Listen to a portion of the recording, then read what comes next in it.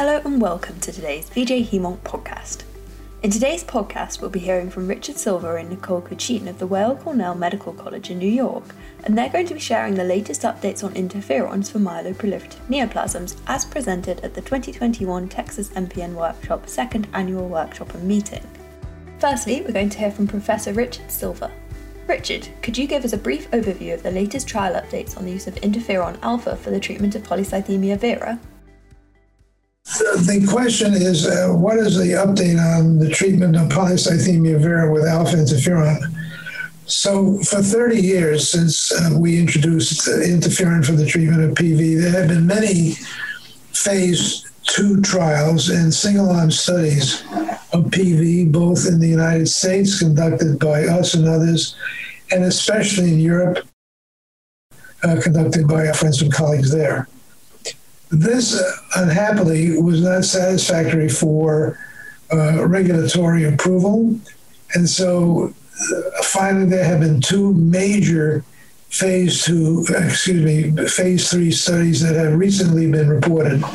The first is by my colleague and friend Heinz Ginslinger in Austria, who conducted a so-called CONTI-PV study and showed that interferon was superior in high-risk PV patients, as defined by the European Leukemia Net as high risk, was superior to hydroxyurea.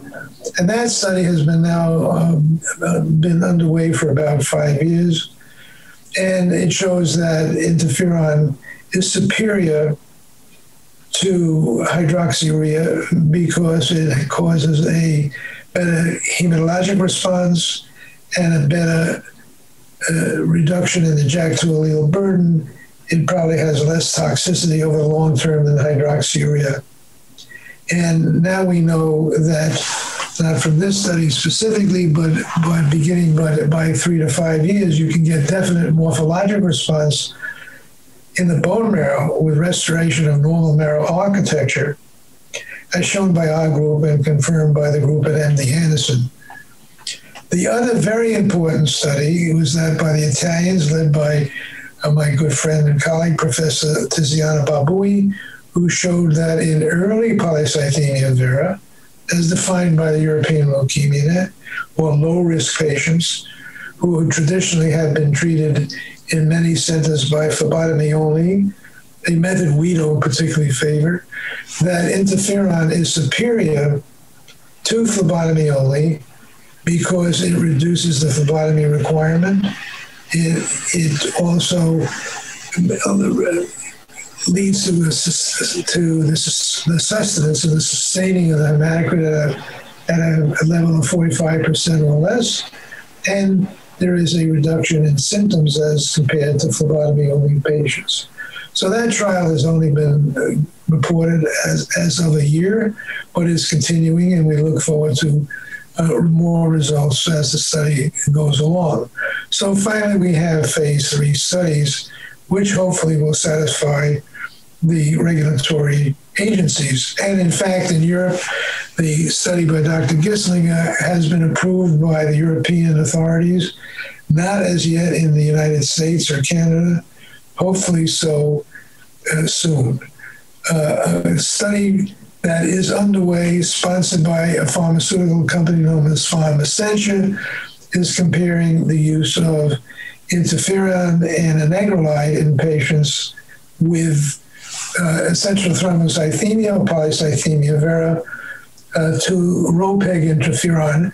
That is a monopegylated interferon, and that means it has only one isoform of interferon compared to 10 or 11 in other forms of interferon, and it's bound to a proline pegylation, and thus it allows for administration every 2 to 4 weeks. So that's a great advantage to the patient. And theoretically, these delayed injections may lead to a sustained blood level and higher activity throughout the treatment period. That study is underway, a very exciting study that's being conducted worldwide, and results are accruing. Next, we're going to hear about the use of pegylated interferon for the treatment of polycythemia vera and essential thrombocythemia in younger people. Dr. Cucin, could you tell us more about this study? When thinking about treating young patients with MPNs, I think there's a few different questions that physicians debate in their minds about how best to treat these patients. And I think probably one of the biggest questions is when to start treatment. So I think in an older adult, it might be very straightforward, but in a young person, potentially exposing them to the risks of cytoreductive treatment and the thought of being on medication for long periods of time is maybe a little more controversial and challenging. So the question of when to treat, I think, is really one of the most difficult ones to answer. And I don't think there's a right answer. If you ask some folks, they'll say we should treat everyone because we want to try to decrease risk of disease progression and complications.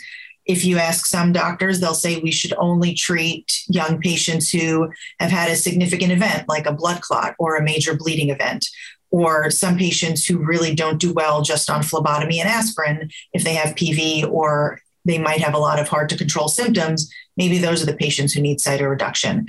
Sometimes in kids also, we really want to focus on quality of life. So let's say there's a young patient who is an athlete and is very involved in sports and has acquired von Willebrand's disease because of an extremely high platelet count, and they're unable to participate in sports because of the bleeding risk.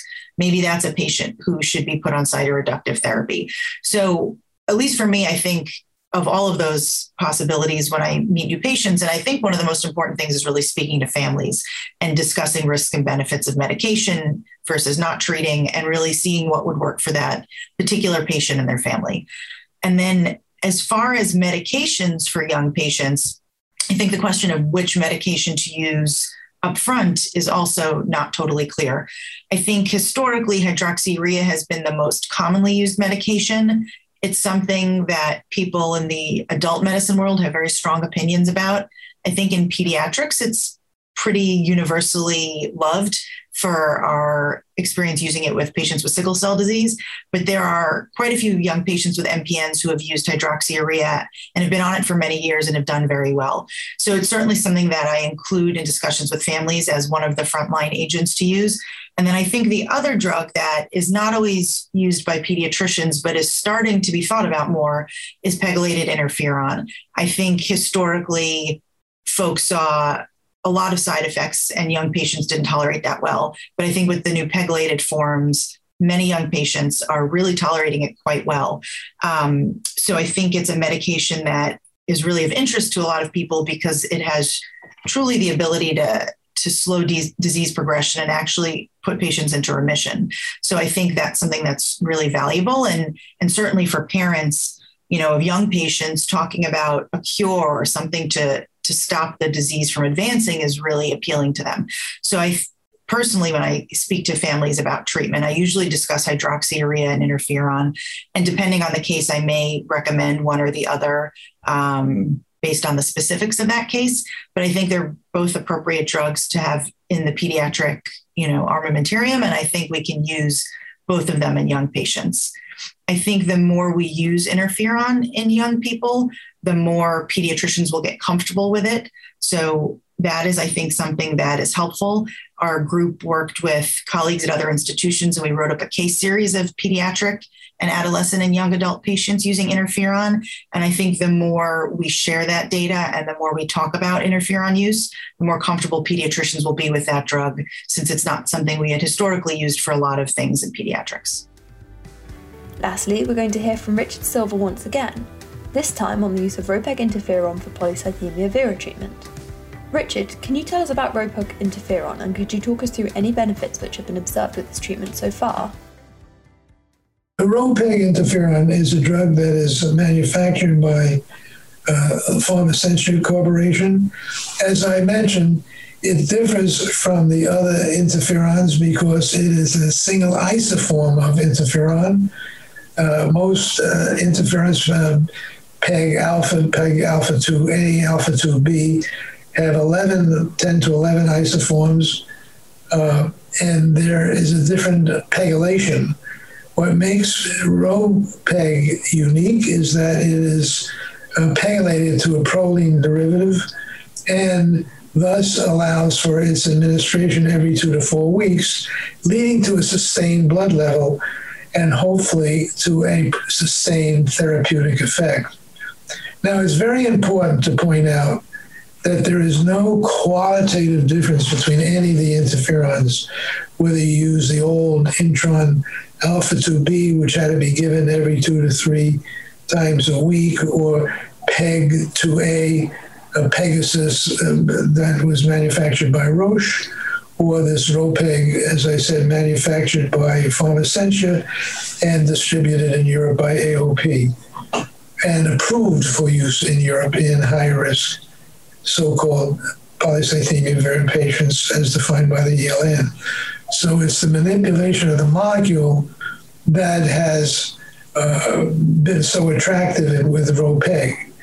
It is important to stress that very, very good therapeutic results have been attained by many investigators, including ourselves, with other forms of interferon, so that it is just a quantitative difference in the way the dose of the drug is administered, rather than any substantial difference between one form of the interferon or another. Thank you for joining us for today's podcast. Be sure to subscribe to VJ Hemont podcasts, which are available on Spotify, Apple, and Podbean. And follow us on Twitter at VJ Hemont to find out more about MPNs and interferons, as well as much, much more in the field of hematological malignancies. We hope you'll join us for our next podcast. See you then!